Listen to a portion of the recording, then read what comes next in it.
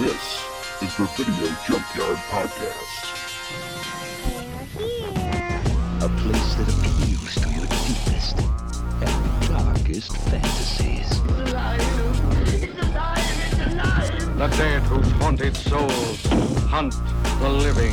I have come here to chew bubblegum and kick ass. And I'm all out of bubblegum. From this nightmare world emerges a fearsome half-man, half-ape with the strength of 20 demons. It's time. Hey everyone, and welcome back to another exciting episode of the Video Junkyard Podcast. I'm Eric Branson. With me, as always, my good friends and co-hosts, Joe Peterson and Ryan Steiskell. How's it going tonight, guys? Pretty good. It's alright. Yeah. It's a little bit humid, sticky. Yeah. Did you guys have a good 4th? Yes. Yeah, it was not bad. We had a busy weekend, actually. The 4th was actually like the least busy day. We just went to my father-in-law's house for a cookout. So, Nice. Yeah, it was fun. What about you, Ryan? Yeah, I hung out with my cousin and his now pregnant wife, which we found out about. I had this idea of like, hey, so Hot Ones has their own chicken wings, only at Walmart. And I told him, like, you pick up Hot One chicken wings and make them, or make a challenge out of it, because they also have like a little boy. And we're playing like games all together, like my partner and I, and all of them. Family games, and winner gets to eat the fucking spicy wings. But I said, like, you guys get that. I'll make homemade mac and cheese. I'll make biscuits from scratch, and I'll pick up some coleslaw. And, like, they picked up fries, and we just pretty much had our own, like little, like, fast food chicken joint, essentially, in their tiny kitchen, and we just played a bunch of video games. And then after that, we went outside, made s'mores, we had the embers perfectly warm, but there's no fire. So you could evenly cook the marshmallow without burning it, and it was just the gooeyest, most delicious s'more I've ever had. Then we played cornhole, and then we went up and played board game. It was like the greatest fucking day. Nice. But yeah, so it was actually pretty good. Fun. Well, culinary achievements. Oh, by the way, if you're curious about the Hot Ones hot sauces, I don't know if you guys ever watched that. Mm-hmm. Yeah, I've seen that show. So they do the mild, the medium, and then their Apollo, which is the last dab. Last dab is fucking painful. I bet. Yeah, I'd like to try it just because I've seen the show. Yeah, it's. I can tell you that it was so fucking bad. Like, it didn't hit me like it hit my cousin right away. It hit me for a brief second. And I'm like, okay, no, I think this is tolerable. But as soon as I inhaled through my mouth, I just instant pain. I'm like, holy fuck. For like 10 minutes.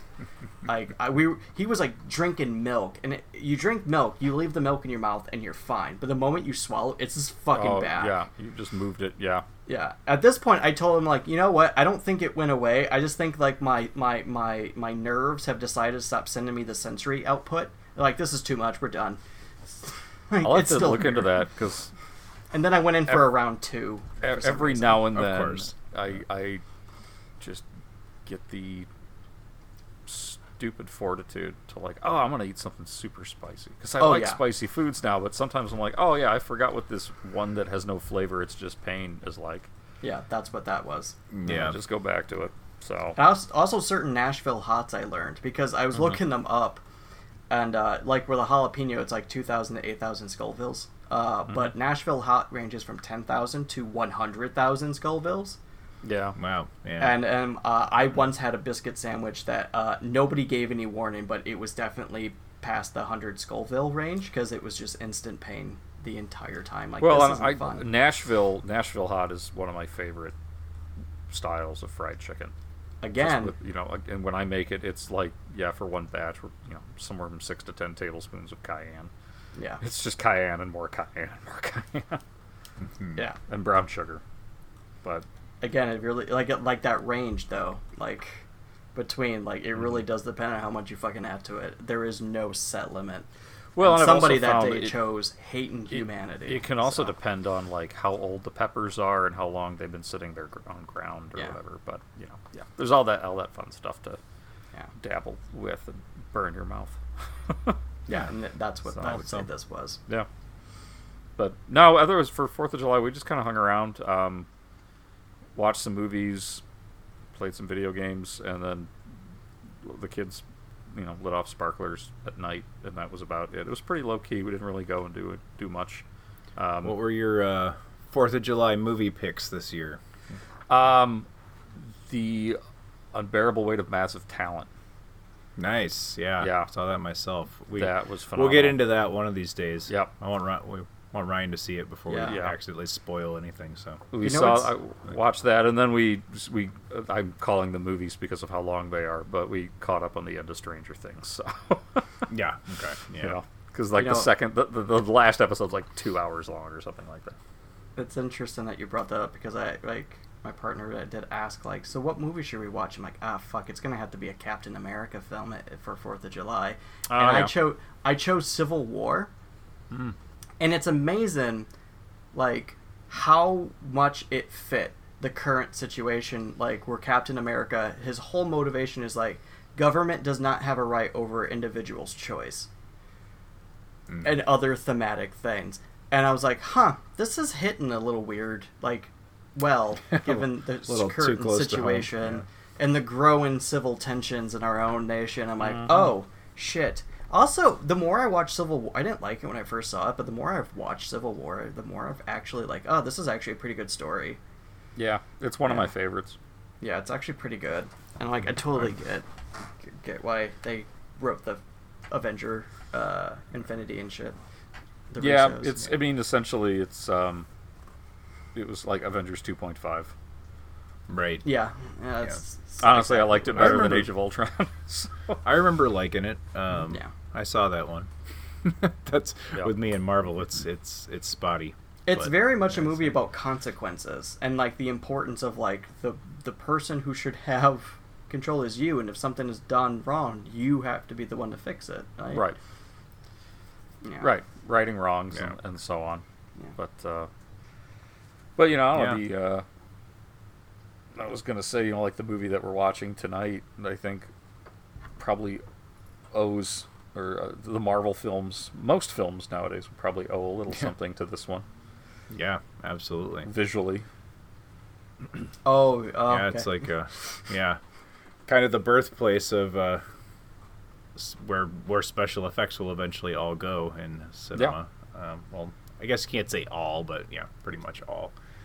And Tron. Yeah, then Tron. Right, that one too. Yeah. So the one we're talking about tonight is 1984's The Last Starfighter. Come on, Alex, they're here. Alex Rogan had a dream. You really are leaving here, aren't you? To be as far away from here as possible. You get your chance. When it comes, you gotta grab it with both hands. It started with a game. You're gonna bust the record. But it wasn't just any game. You have been recruited by the Star League to defend the frontier against Zur and the Kodan Armada. And then one night... Centauri's the name. We have to talk about a matter of utmost importance. Step into my office. I've seen him come and I've seen him go, but you're the best, my boy. Light years ahead of the competition. Hey. Alex didn't find his dream. Hey, look out! Oh, dear.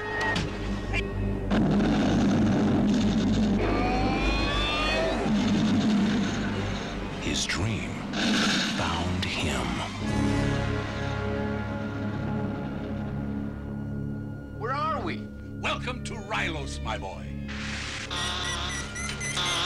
A world on the brink of destruction.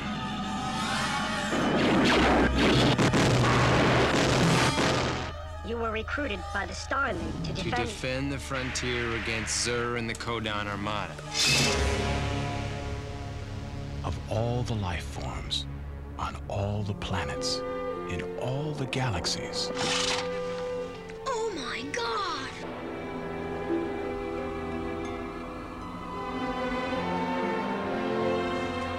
One has been chosen.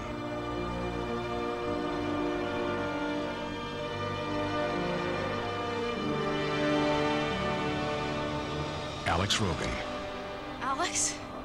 Hi, Max. is the last Starfighter. For every Earthling who's ever imagined traveling beyond the stars, Maybe there is a Starfighter left. I love you, Alex Rogan. comes the unforgettable story of one who made it. The last Starfighter.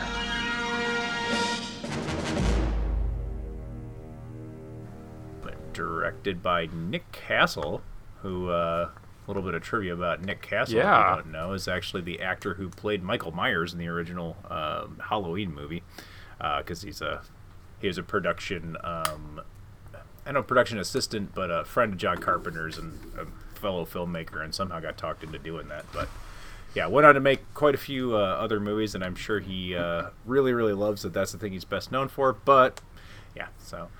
Was written by Jonathan, is it Bettall? Is that how you say his name? I thought so.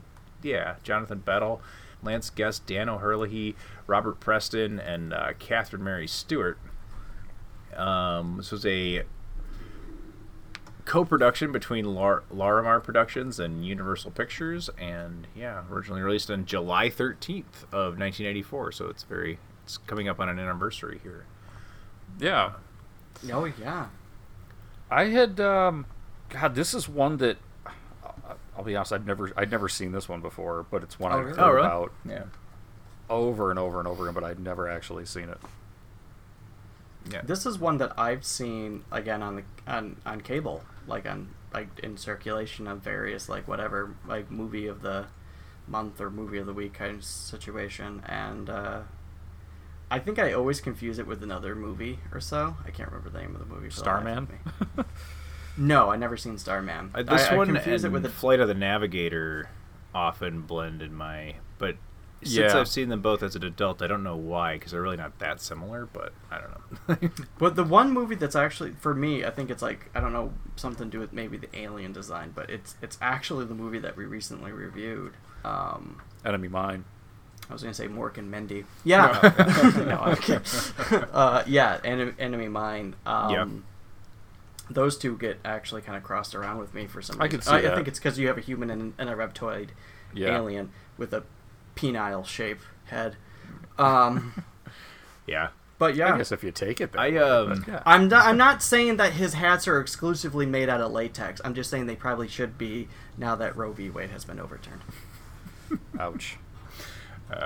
Ouch. Last Starfighter. Yeah. So yeah, same kind of thing. I saw this as a kid, and I have some very distinct memories of some of the imagery of the movie. But as of I remember the basics.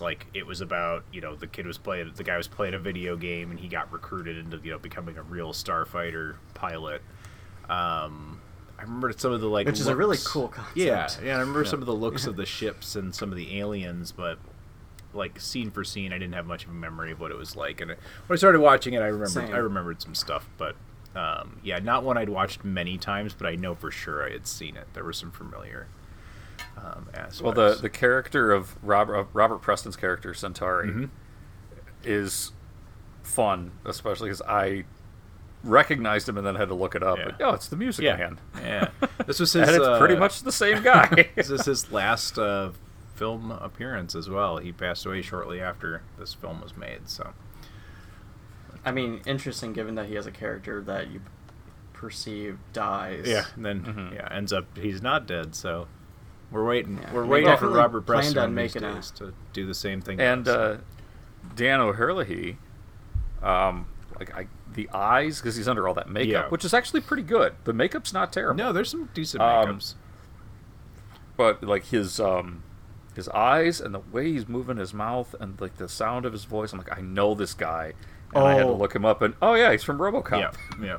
So here's the thing about that, because you mentioned that, and I looked it up, but I actually the shape of the face, the voice, everything. I actually thought it was Richard Cena from fucking the Rambo movies, the Colonel. Mm-hmm. Oh, I actually thought that was the actor. like in so many different ways, but then just looking it up before we started the show, seeing the cast, and be just dumbfounded, like, oh, that's not him at all. I remember, so today when I was watching this, my first thought, like, just danced across the brain was like, who's under that? Is that Christopher Plummer? No, it's the guy who reminds me of Christopher Plummer. And I looked it up, and Dan O'Hurley. There you go. So before we get too far in, let me get you a quick synopsis of this one. If you're not familiar with The Last Starfighter, after finally achieving a high score on Starfighter, his favorite arcade game, everyday teenager Alex Rogan meets the game's designer, Centauri, who reveals that he's created Starfighter as a training ground for developing and recruiting actual pilots to help fight a war in space. Whisked away from the banality of his trailer park life to a distant alien planet, Alex struggles to use his video game playing skills to pilot a real ship with real lives at stake. So, which is just, again, one of the coolest premises, definitely for like a youth. Mm-hmm. Like if you're playing a game and that fantasy kicks in, like, oh, what if this was a real thing? And like they actually did this with this movie. Is just the coolest. Because I did this a lot as a kid. I don't know if you guys did, but I did this a lot as a bored kid. Yeah, I think everybody that, especially that played. Yeah. Nowadays, I'm not sure it happens so often, and I don't mean to go on like an old man rant here, but like, early video games didn't quite have the kind of full immersion that, a modern video game does. You did have to add some imagination to the scenarios. So yeah, I think we all kind of, and this was certainly based on kind of an Atari game type situation. Yep. Or vintage arcade games. And yeah, I think we all had to use our our imagination a little bit, and who didn't have that kind of like daydream fantasy about like, I mean, like our parents had sticks. We had very simple video game graphics. Yep. With very little story. And sticks. Oh yeah. Summer was made by a good stick. Summer was also ruined by a good stick. That's true. That's true. It depends who's holding the stick. No, Daddy, no! Well, there's that too. It depends on who's holding the stick. But, yeah, this one, I think I knew the basic plot of it, more or less. But, yeah, I just had never seen this. But, yeah, you mentioned Tron, Ryan. A lot of similarities with Tron. Yeah. And obviously a lot of similarities with Star Wars and everything that kind of came before it. But this is a great visual stepping stone of kind of where, and very ahead of its time on where visual effects were going. Yeah. Well, so I did make the Tron reference as a jest because people were like, yeah, that's the first movie to use so much graphics. Like, not really, because actually most of that movie is special, like, camera effects. Yeah.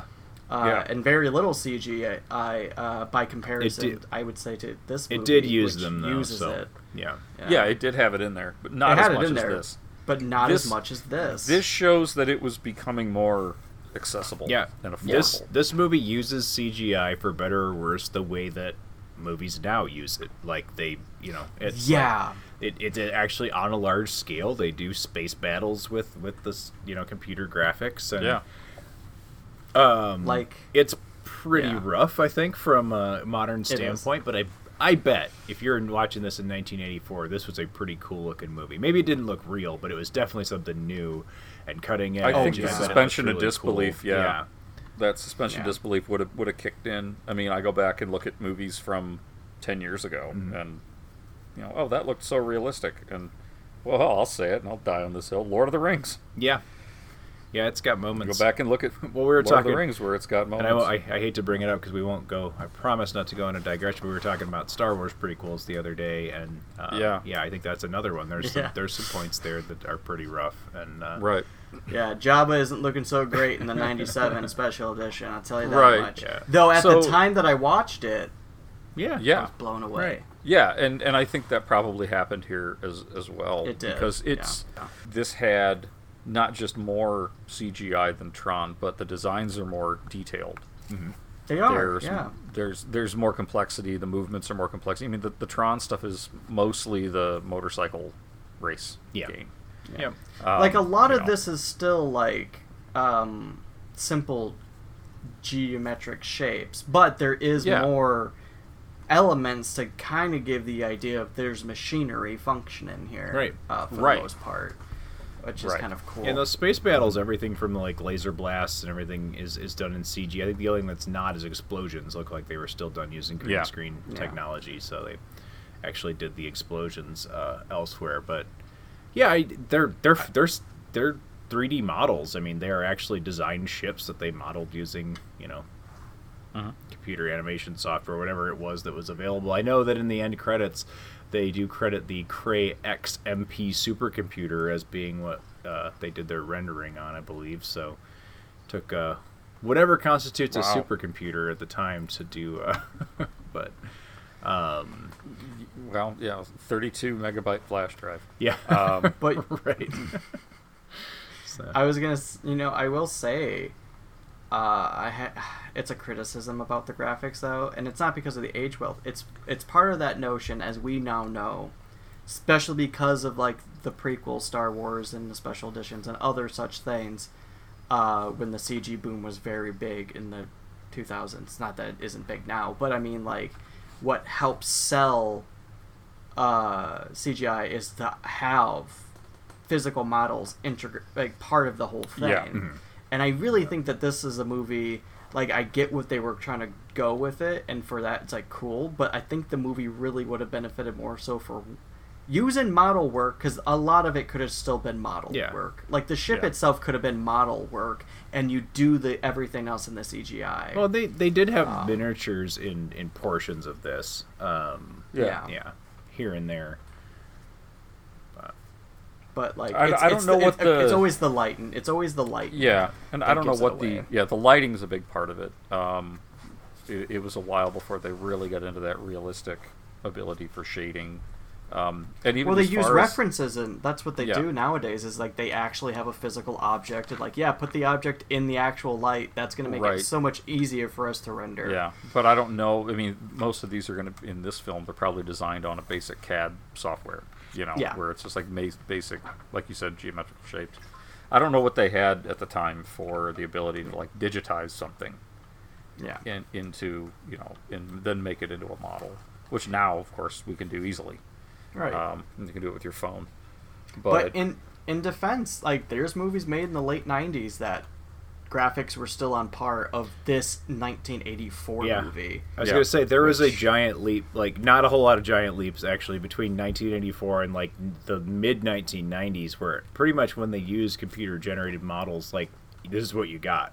So in any of those movies, really up until we always bring it up, but I think it's the game changer. Jurassic Park's the one where you've seen that integration. Terminator 2. Yeah, Terminator 2. Terminator 2.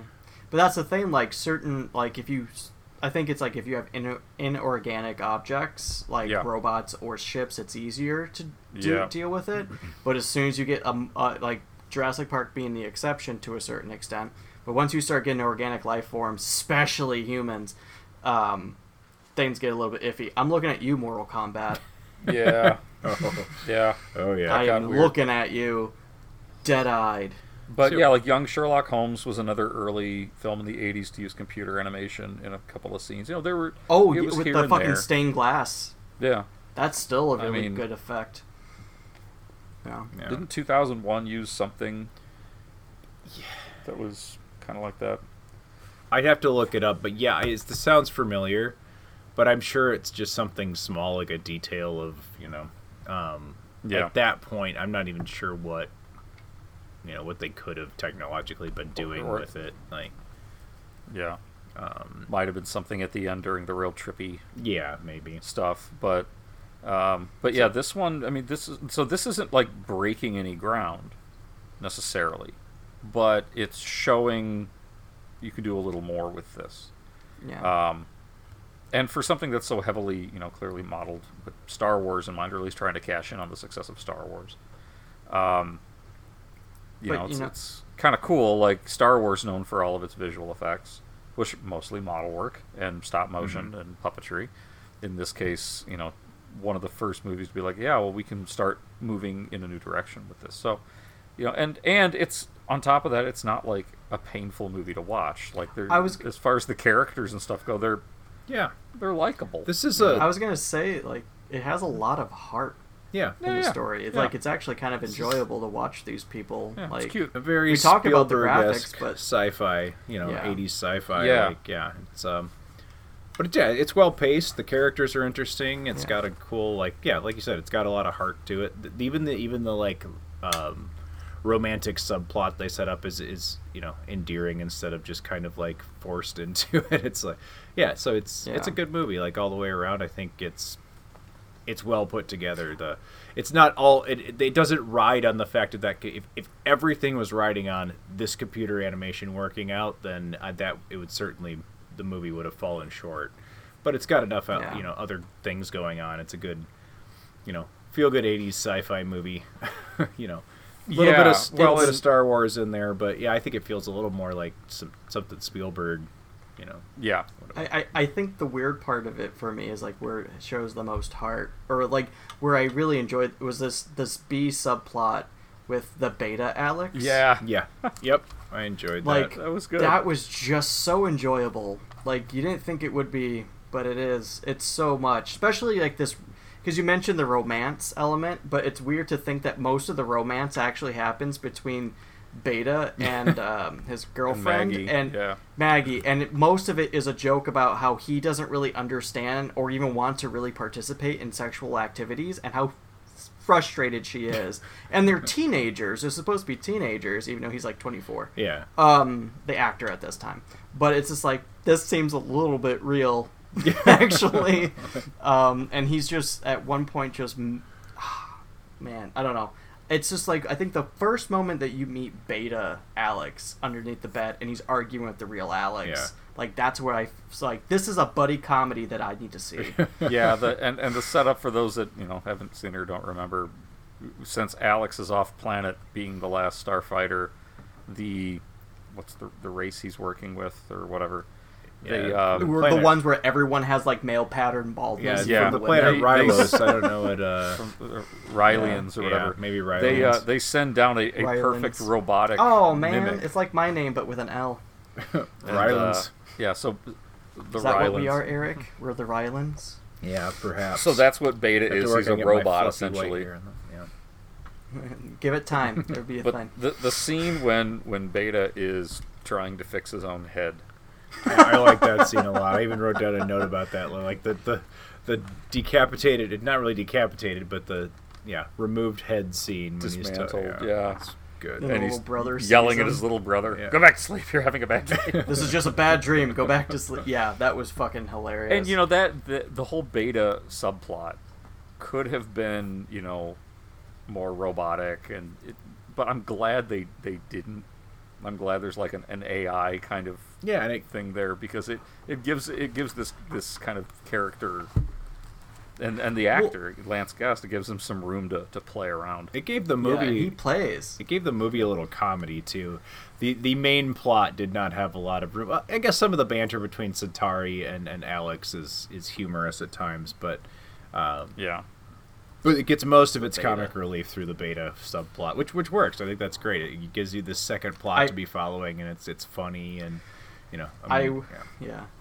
and it's not throwaway either. Like they use related, that as something to drive the plot later, and so it's actually like the movie overall, like the writing of the story is pretty tight. Yeah, I mean, it doesn't have a lot of huge plot holes that I could notice or anything. Before we move away from Beta Alex, I will say it's hard to tell where they're going to go with him, because the first time you fucking meet him... Well, the second time, technically, you meet him, because the first time you meet him, he's a shadow that shocks his hand in a car. The second time is he's this weird, gasping, fucking gel eyeball thing underneath the sheets. And like, where the fuck is this going to go? And I did not anticipate it going to like, romantic comedy. Yeah. My boyfriend, the synthetic. Yeah, I thought it was going to be kind of a creepy, more like Body Snatchers type situation. Because it starts off, though, he's really awkward at first, and then... he's literally gasping. And he's just this gelatin thing. Yeah, and even when he first starts to like look like Alex, he's still a little stilted and awkward. By the time they really get into it, and he's kind of struggling with trying to understand, well, especially like human sexuality and being a teenager, trying to act like a normal teenager and stuff. Like the scene in the back of the truck where he, She tells him he needs to laugh The every once in a laughter. while. And, yeah, just trying to be a normal kid. It's funny. I mean, and not only that, like, he's also, like, flat out told, like, yeah, you're supposed to be a decoy no matter what. So if somebody's trying to kill somebody, like, you're going to probably get killed, but that's the whole point of your goal. And him kind of like, oh, fuck, man. Like, it's just another Monday, you know, and then crashes and dies. But it's like, well, I think it added to it. Yeah, no, it was fun. We talked a lot about the digital effects in the movie, but there is a fair amount of practical effects as well, and especially at alien makeups and miniatures at points. It's very interesting, bold, creative decisions with the alien. Yeah, I was going to say, the next say. thing I want to talk about is just there's this group of kind of like hitmen that they keep sending down to kill Alex. So both Beta Alex and regular Alex has to deal with them at some point. That have an interesting makeup, and then the movie itself has kind of this almost cantina-esque scene when he first gets into Starfighter training, and we see like all the a pilots, bunch of different alien races and as Starfighter pilots. What'd you guys think of the makeups and some of the decisions that they did with the alien races? I overall liked it, but it was, again, it was a part where it became a little derivative. It kind of crossed into that territory for Star Wars. Yeah.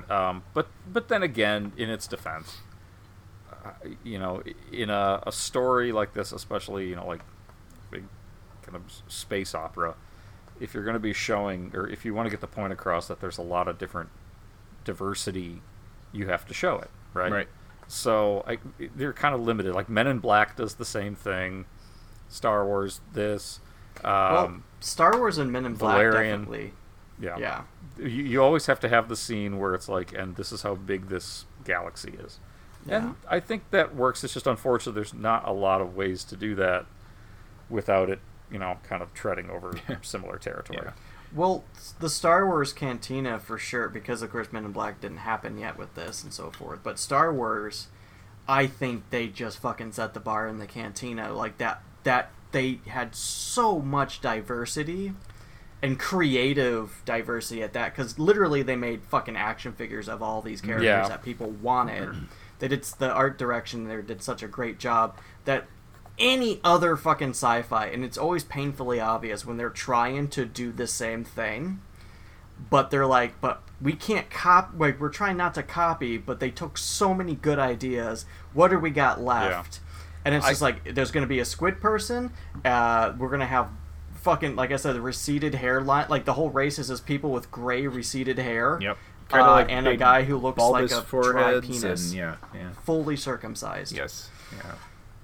The only movie I can think of that does this same kind of, you know, here's how big the universe or galaxy or whatever is, and how much diversity that there is in it. The only film that comes to mind that I can think of that did that scene without doing it this way, and I can't believe I'm giving kudos to this movie, is Valerian. No. Yeah. Which we reviewed years ago, which the whole opening sequence, which is like how the space, out, but how the space station, the intergalactic space station or whatever, got built, how the city came to be, is through these like brief introductions with contact of cultures, and that was cool. And then the rest of the movie kind of sucked, but or really sucked. But I liked that. Mm-hmm. But yeah, even Hellboy, right? Yeah, the troll marketplace. Here's the world of monsters. You know, you always got to have the reveal. So, yeah, this one does it. It doesn't really get very creative with it, but they're not alone in that. So it's not really a crime. Yeah. I have a confession to make, and it's unrelated, but it is related to the Valerian thing.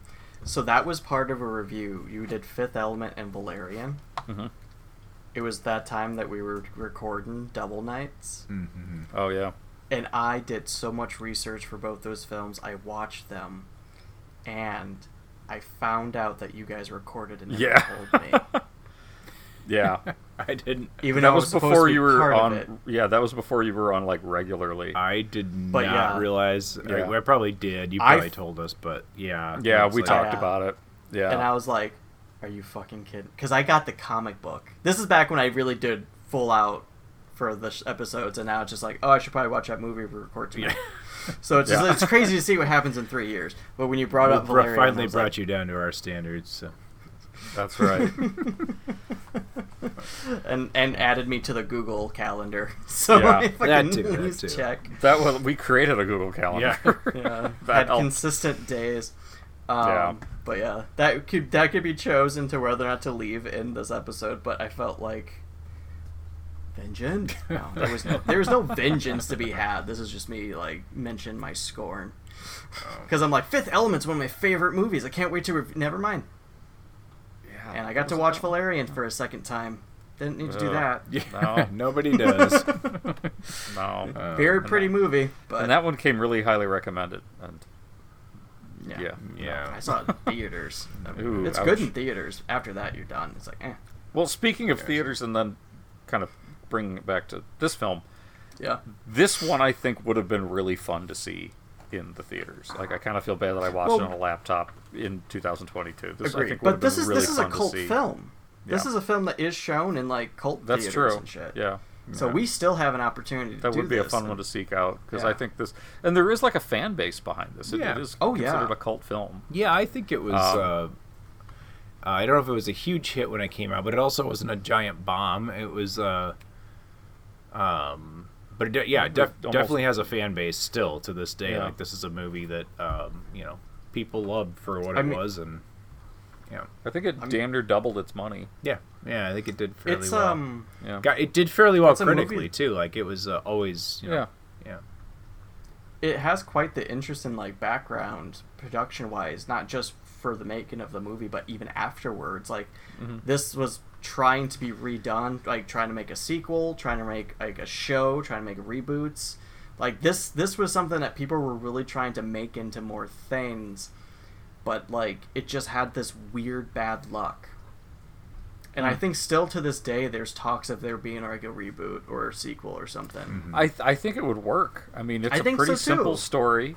And I think it would be good as a film or as a series. A streaming. You could use this story as a pilot of some sort for a series, too. I think you could go into further adventures in this world. Yeah.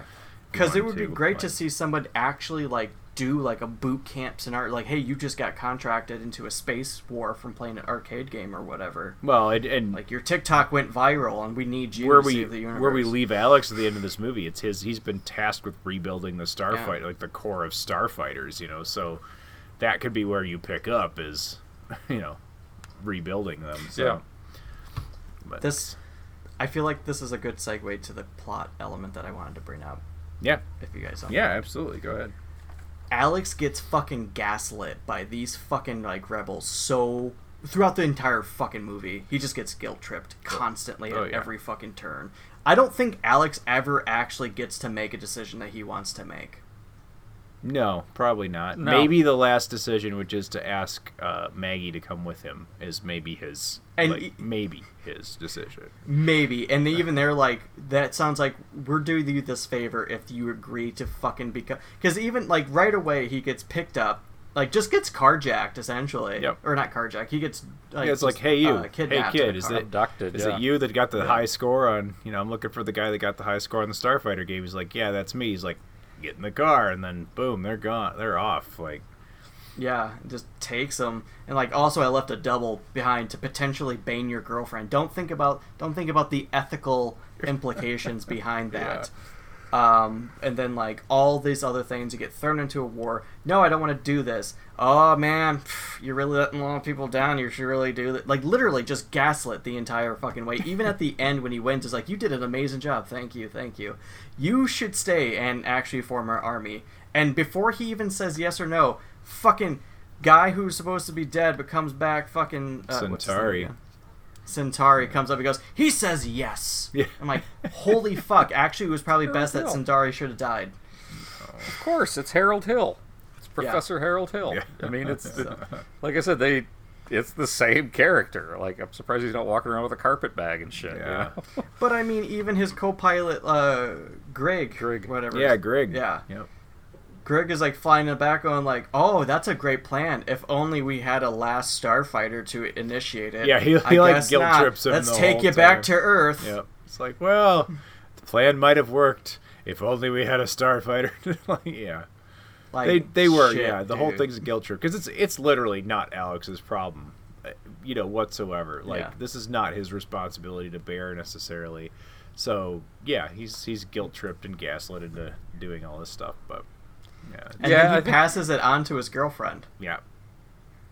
Yeah, I think if they were to reboot this today, they'd have to work out some of that shit, which is adding a couple of scenes of contemplation and mulling it over. You could probably solve a lot of those decision. issues by escalating the threat to Earth, like making there be some actual stuff happening on Earth. Then you could literally say, well, there are people dying on Earth, and this is a result of this war. And then right away, it becomes a little bit more Alex's problem. Then you can use that guilt a little bit. I mean, gaslighting him or not, at least there's some truth to like that. It's not a hypothetical threat anymore.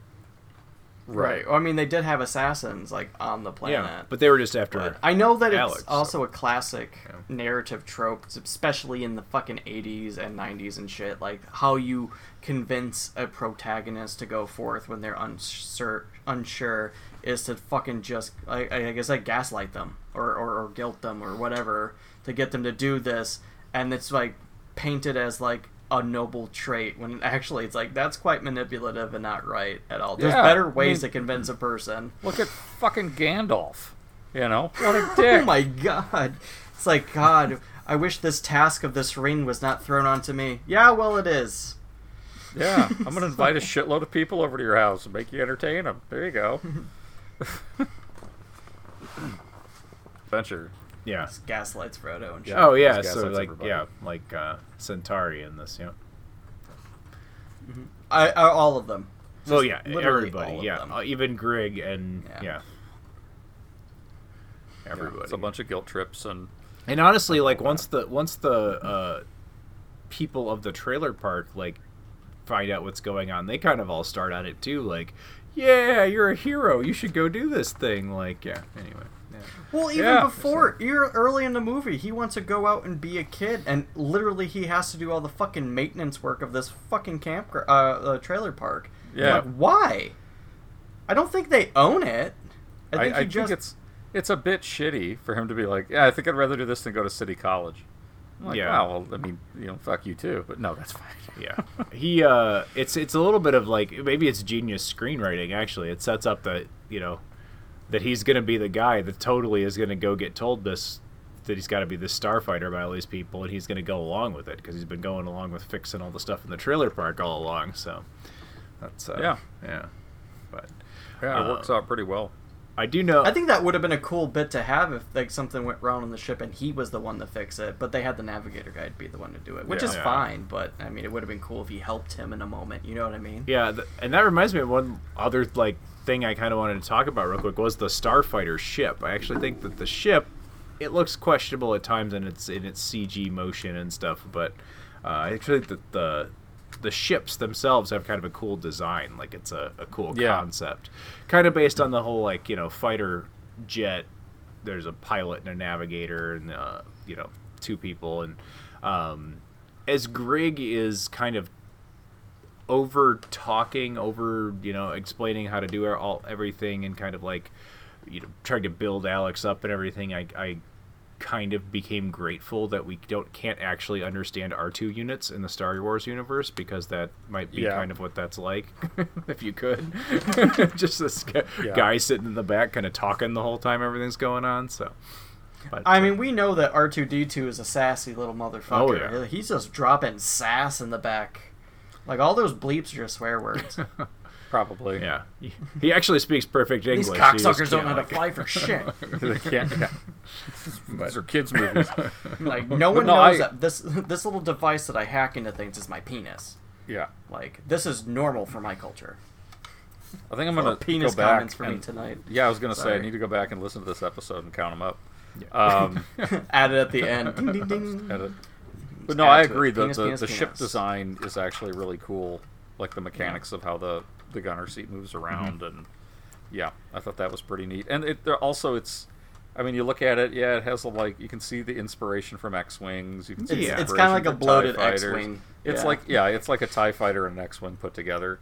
But I kind of like that it goes away from the traditional plain look. Right. Yeah. It's its own ship. It really does look like something out of a video game. Yeah. Brought to life, which apparently at the end of this in theaters there was a thing about how coming soon to an arcade near you there'll be these Last Starfighter machine games, and it never came to be. Oh, really? The company that was going to make them saw an early screening and thought, nah, this movie sucks, and they pulled out. Oh, no. Eventually it did end up going to Atari and stuff like that. Yeah, I know there's an Atari game. Like a Star Wars game, I think, right? But that was 84. Yeah, that's around the time that home video games are starting to gain some popularity, and arcades are starting to see fewer and fewer people going to them. Notice this isn't an arcade. This is just a video game at the Trailer Park Rec Center. Yeah, right. Or it's an arcade machine, but outside of the whatever. It looks like a little bar. The only bit of entertainment in the trailer park. Yeah, it's like the only entertainment in the area. So the kid just pumps quarters into it. Yeah, he always gets left behind because all the cool kids go to the lake and make out with their girlfriends or whatever, and Alex is there at home and his girlfriend. Yeah. Not actually his thing. Sorry. So. You know who we haven't talked about though? Who's that? The bad guys. Ah, yes, the villainous race that I don't even remember what they're called, but that have Freddy Krueger type. Yeah, melty face. Yeah, guys. And they're little henchmen that have those weird, I don't know, insectoid something or something. I don't know. And that one little whiny fucking Ryland betrayer. Yeah, with his spiky staff. Lord, but father, I'm gonna be emperor. I can't get through it without calling him, because I always want to say Lord Zurg, but that's obviously from Toy Story, but it's something very similar to that. So Lord Zurg such a little, excuse my language, such a little bitch man. Yeah, he's very a real Prince Philip. Yeah, very typical rich boy, Daddy, I'm unhappy. I'm going to rebel and be the emperor. Heavy Don Jr. vibes. Yeah. In the tanning booth a little too long. Right. He's equally as bald and gray as his father, but it's just we're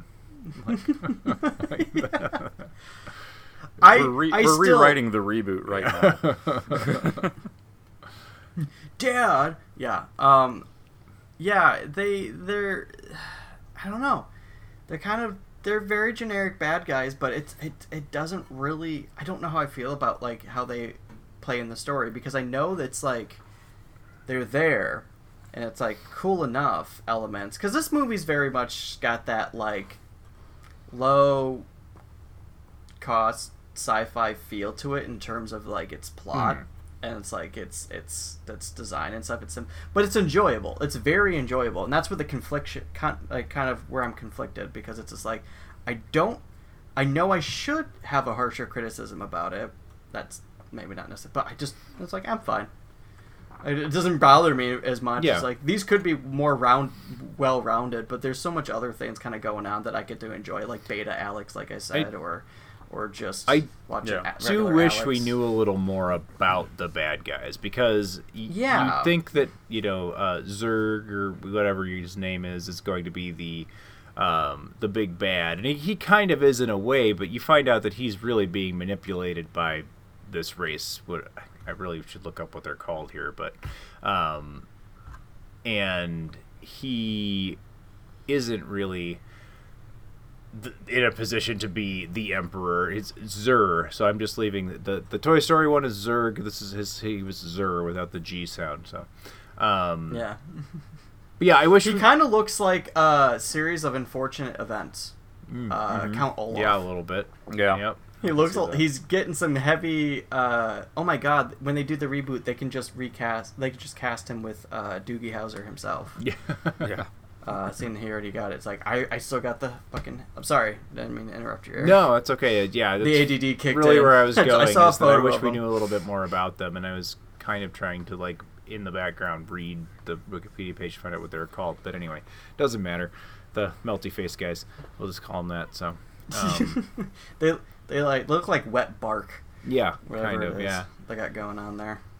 But like Freddy Krueger vibe, definitely like Joe said. That's there. There's a combination. Brown. This is a lot of brown. Yeah. Yeah, that's a good point. So they were, playing him the whole time, and he just ends up like literally just being a whiny little baby man, and which works because they got the curls on the side of their head. Like what little hair they have is like really wafty, like I don't know. So it's a baby. I think about bald babies with the curly hair, I guess, when I think about this guy. Kind of a Krusty the Clown look. Yeah. Yeah.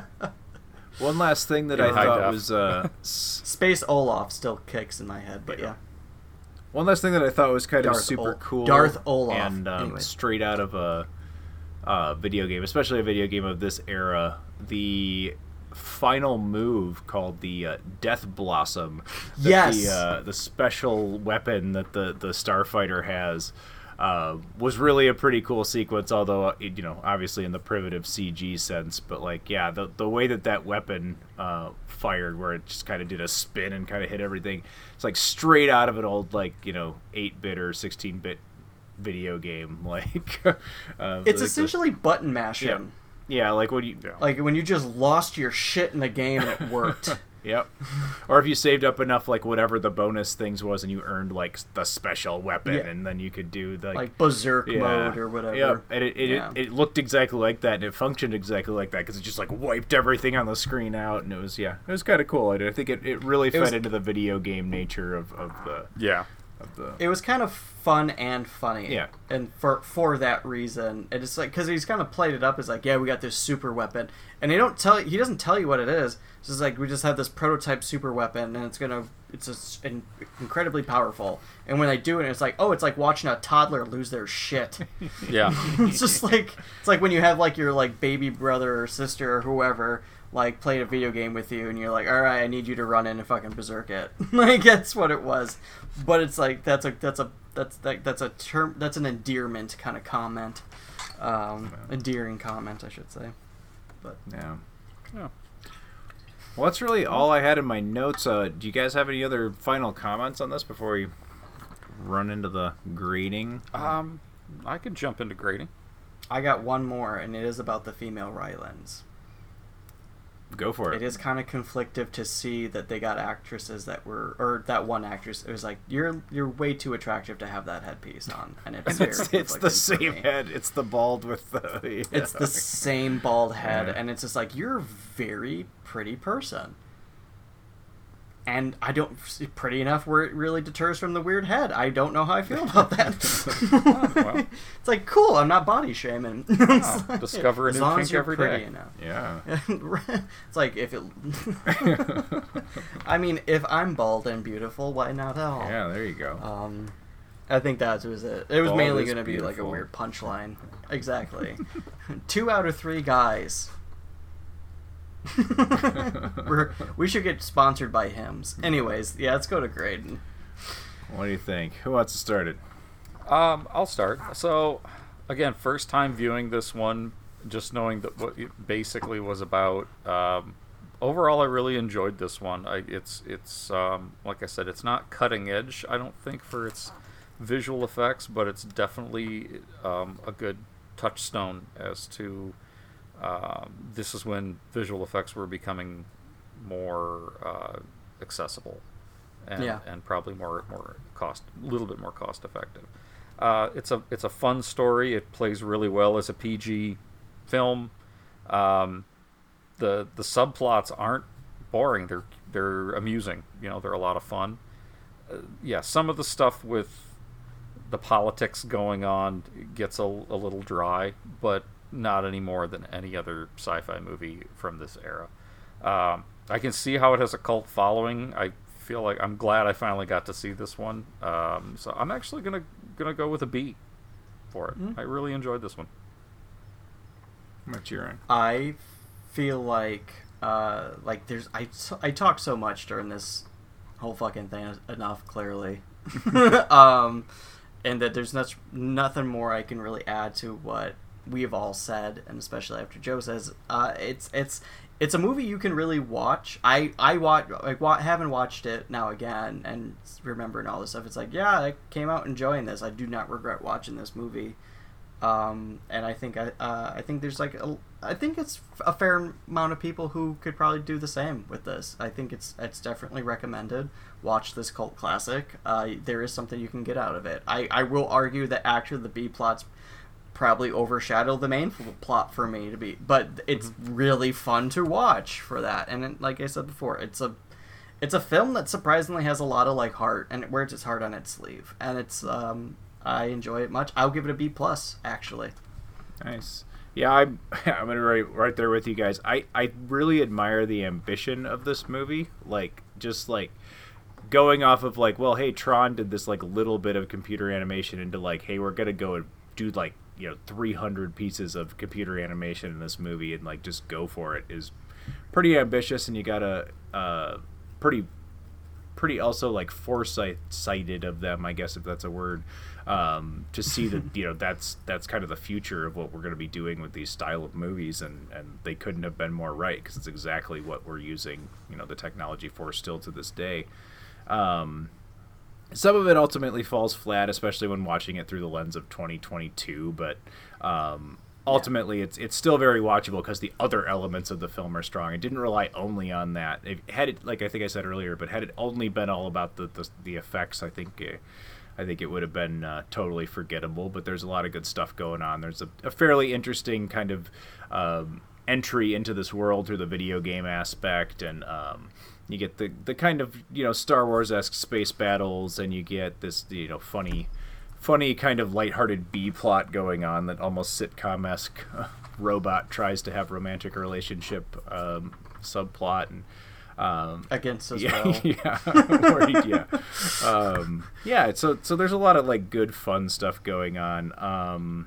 I think I'm gonna land right at a B too. I found it highly enjoyable. In fact, I liked this more than I remember liking it when I saw it growing up. Yeah. So same, I mean, same. maybe it's just a little bit older movie than the age I saw it, but yeah, I enjoyed it a lot, and probably more than I thought I was going to. So yeah, I would. Yeah, I think it's for anybody that's nostalgic at all about, especially video game culture and vintage retro stuff, like special effects or video games or whatever, or just wants to watch a cool kind of very 80s-y sci-fi movie. Definitely worth a watch. Yes. This is definitely a good one. Also, I caught in the credits that Will Wheaton is in this movie as a young I saw child. that too, but I don't remember him. I remember there being another little kid. I did not place it as being him until the end credits, but anyway, so yeah. Yeah, same. I didn't actually see him. I don't remember seeing him in it. I'm like, I guess he was. Yeah, he was the little brother's friend in the very beginning of the movie. I remember there being another little kid there for like a second, but like, yeah, I didn't put it together that it was him. But anyway, yeah, I don't know if it was his first appearance, but yeah, he's literally credited as the character Lewis's friend. So. Well, at least he got a credit. Yeah. Well, we would love to know what any of our listeners think of The Last Starfighter.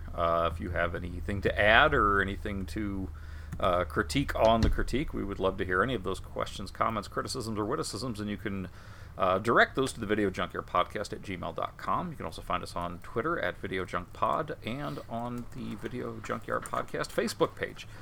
If you write it, we'll read it, and we look forward to hearing from you.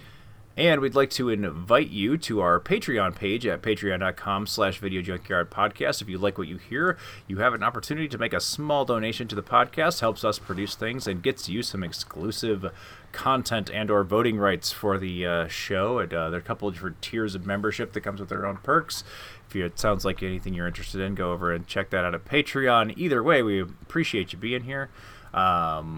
Coming up on the podcast, we have another couple of weeks, 2 more weeks of, sorry, not counting correctly, 2 more weeks of audience picks to round out July, and we're going to be watching, and I'm not sure in what order, since this episode is totally out of the order we said on the last one, but we will be watching In Bruges and Repo Man. And then not sure what's up after that. We need to talk about some scheduling at some point, and we'll get back to you on... But yeah, obviously there will be lots of good stuff to come on the Video Junkyard podcast. And we hope that you will join us for that. And if you've enjoyed it, we hope you will share it around on the aforementioned social media pages. And until next time, this is the Video Junkyard Podcast. I'm Joe Peterson. I'm Eric Branson. And I'm Ryan Sysko saying... What the shit? I said back to sleep, Louis, or I'm telling them about your Playboys. You have been listening to the Video Junkyard Podcast. I do wish we could chat longer, but I'm having an old friend for dinner. You just can't let them go. Go! Stay on the road. Keep clear to the moors.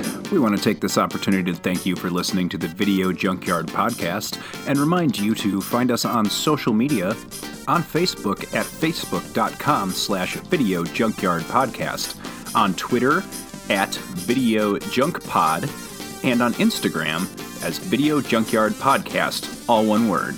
Want to thank you again for listening, and keep digging. Who knows what treasures you'll find in the Video Junkyard.